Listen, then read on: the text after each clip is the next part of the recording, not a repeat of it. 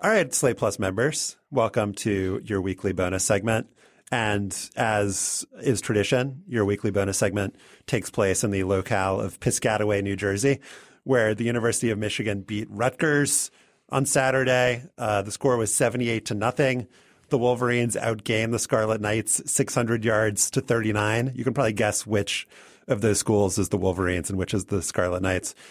Michigan got 23 first downs to 2 for Rutgers. Is that bad, Stefan? Sounds bad. That's all right. I think it's bad. There's some good news. Punter got a lot of work. Our colleague Ben Mathis-Lilly is a Michigan fan. He was in Piscataway on Saturday night, coincidentally, and watched the game. Welcome, Ben. Hey, guys. So my question for you is there a certain point of the game, and if so, which point was it, where you got bored? So I'm the kind of fan, as I actually said this. It's funny that you asked because I actually said this to the two people who went with me, who have a more casual relationship with the football team. I said, unfortunately, guys, I'm the kind of person who knows the names of all the backups and wants to see how they're doing and how they're developing. So I'm gonna actually stay for the entire second half, and they were. They were amenable to that, which was fortunate for me. But I think that, when the score got up in the 60s, at that point, certainly, there was not going to be a comeback. You always think like maybe in the second half, maybe, inspirational locker room speech, change of strategy. Mm-hmm. And 43 points, it's like crazier things have happened. The rehiring of Greg Schiano. Exactly. Actually, I don't think crazier things have happened. Orchestrated by Chris Christie. There's a lot of. But yeah, once the clock starts ticking in the second half and the backups are still. I mean, one thing I think should be emphasized for people who didn't watch the second half, which hopefully is everyone, is that Michigan didn't really try to run up the score. They put in the backups and they just ran the ball. They only, I think, attempted 3 passes in the second half. Problem was just that Rutgers would not tackle the people with the ball, and so they would keep running into the end zone. So, it didn't. The game did not have a lot of energy in the second half. Did you feel bad for Rutgers? Well, I don't know how much our listeners are aware of the weird high school football camp related beef between Rutgers and Michigan. But there was some controversy this summer over Jim Harbaugh hosting a high school football camp in New Jersey. Oh yeah, which I actually attended in the morning. The morning of that camp, the field was vandalized in air quotes, by some Rutgers fans who I think put teddy bears and like a mean note on the 50-yard line. So I did go in with a kind of a burning desire to avenge that insult. But yeah, after a point, and you're just walking by Rutgers fans on the way to the bathroom and in the line for nachos and everything, it just the life went out of them a little bit, and I did start to feel bad. So you did have some time to let your attention wander, and now I think we could make we could come up with a decree on if in-stadium branding works. Rutgers plays in I think it's called the High Points Solution Stadium. That's right. Do you know what High Points Solution is? I do not know. See, there you go. There you have it. That's all you need to. And this is during a 78-0 game. Yeah. The guy does not even go to his phone or look at the signage to figure out what the High Point Solutions might be. It's also the signs on the highway still say, I think, like Rutgers Stadium. So They haven't even extended it that far. The thing that fascinated me about this game, in addition to Mike's fantastic point there, the thing that was the second most fascinating about this game is that I think and this wasn't like a 1A versus, 1AA or BCS versus FBS. These teams are both allegedly in the Big Ten. This is the most lopsided a game could even theoretically be. Mm-hmm. Rutgers didn't get a first down until the fourth quarter. Like, this is the 2016 equivalent of the Georgia Tech 222-0 over Cumberland.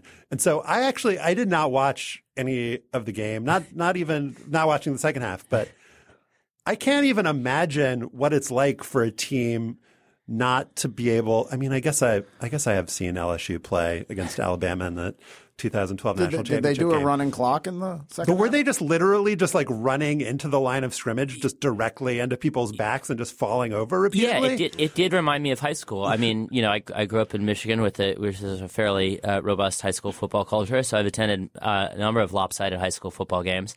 And Rutgers had this one play where the quarterback would roll out, and I guess it was the kind of thing you see just very, very overmatched teams doing. Like literally, the quarterback will start the play by trying to run away from the line because they know they're going to come right through, and he just needs like a second to throw it, and he still wouldn't even be able to throw it at like a player, so he would just throw it over into the sideline.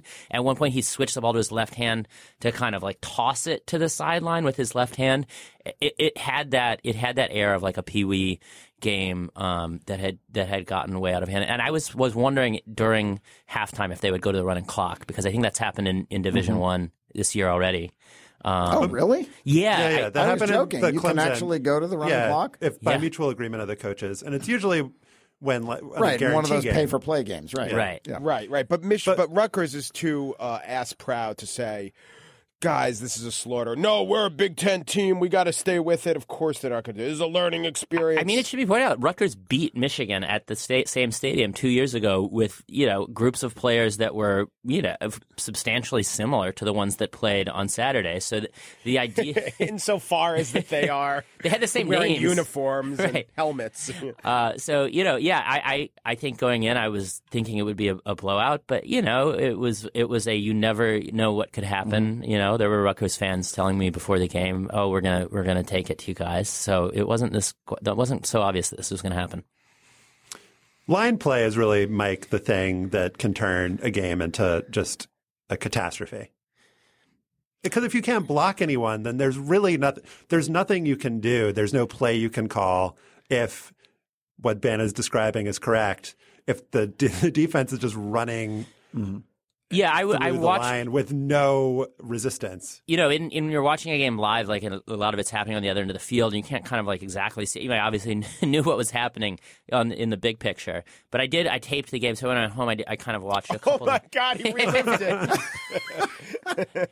and there were plays on which I kind of watched it 4 times. the 5 guys on the Rutgers line would not touch any of the 4 guys on the Michigan line before they ran through and sacked the quarterback. And so, that was kind of what was the root of the problem. Doesn't this sort of raise the question of how is this possible in an era when, look, there are obviously recruiting imbalances in college football. That's the nature of the sport. But this is crazy. How could one team be so inferior, both physically and in terms of, the ability to run and throw and hand the ball off? What was the tackle? score against Ohio State? It was like 58-0. 58, yeah. And I kind of went in thinking, well, Ohio State's probably a little better than Michigan, so maybe we're going to be looking at like the 40s, 40-3, something like that. That was kind of a what reasonable 40-3. Yeah. So, what is the explanation? What is the why? The best thing kind of going back to that game 2 years ago, I mean, it really was a lot of the same players on the roster, and those teams played a very even game that ended with Rutgers winning. And then Michigan replaced who might go down in history as one of the worst coaches in college football history, Brady Hoke. With one of the better. Sorry, I need to break to laugh for a second there. All right, continue. With Jim Harbaugh, who maybe he's not the best coach in college right now, but his level of competence is certainly a lot higher than what we saw demonstrated under the Hoke era. So he's telling those defensive linemen, go forward and go around the Rutgers guys instead of whatever it was Hoke was telling them to do. So I was actually fascinated by this game when I saw that this was the most lopsided victory since Michigan beat University of Chicago 85-0. And I started doing some research into that University of Chicago 85-0 game. And there was a great article in one of the papers at the time talking about you can't blame the Wolverines. What were they supposed to do? Wait and tie their shoes while the Maroons caught up to them? In the Chicago Tribune, the headline was Maroons hold Harmon to 2 touchdowns, only lose 85-0. And I want to point out that the Chicago Maroons gave up football after that loss. 3 years later, the stadium where that game was played, Stagg Stadium, was the site of the first nuclear reactor. The Manhattan Project conducted its work under the stadium. I can only hope that High Point Solution Stadium is repurposed for such a national good / possible war crime. Let's go with the national good. High Point. That's where we're going to eliminate climate change. We're Solar, going to yes, solve green jobs. green jobs. Rutgers shouldn't be in the Big Ten. Congratulations. Should it, Ben? Should Rutgers be in the Big Ten? It allows no. Ben to get to a Michigan game once every 2 years. That is Which probably was the only point, benefit. Which was the point. That's right, That and was the point of them joining the Big Ten. And the aggregate demand of people like me is responsible for the Big Ten network being on the base cable, offerings on the East Coast, and that adds a couple cents per person to the Big Ten's coffers until we have mass cord cutting, and that's why Rutgers and Maryland are in the Big Ten. Is it true that the Rutgers marching band was playing "Hail to the Victors" I think it was after Michigan scored? 57-0. They came around. I think this might be a thing that's just kind of a courtesy in other games, but it certainly symbolized this game to the most extreme degree, which was the band came to the Michigan section, which were their entire sections that had been completely occupied by Michigan fans, and the band was playing the fight song in the third quarter, whenever it was 57-0. Classic ironic tromboning. All right, Ben. Congratulations. Thank you. Congrats. And, You must be so proud. It was the best day of my life. and thank you. It was the best day of my Slate life Plus that I've been members. in New Jersey. All right, thank you guys. Thank you, Slate Plus members. We'll be back next week with other Rutgers-related crimes.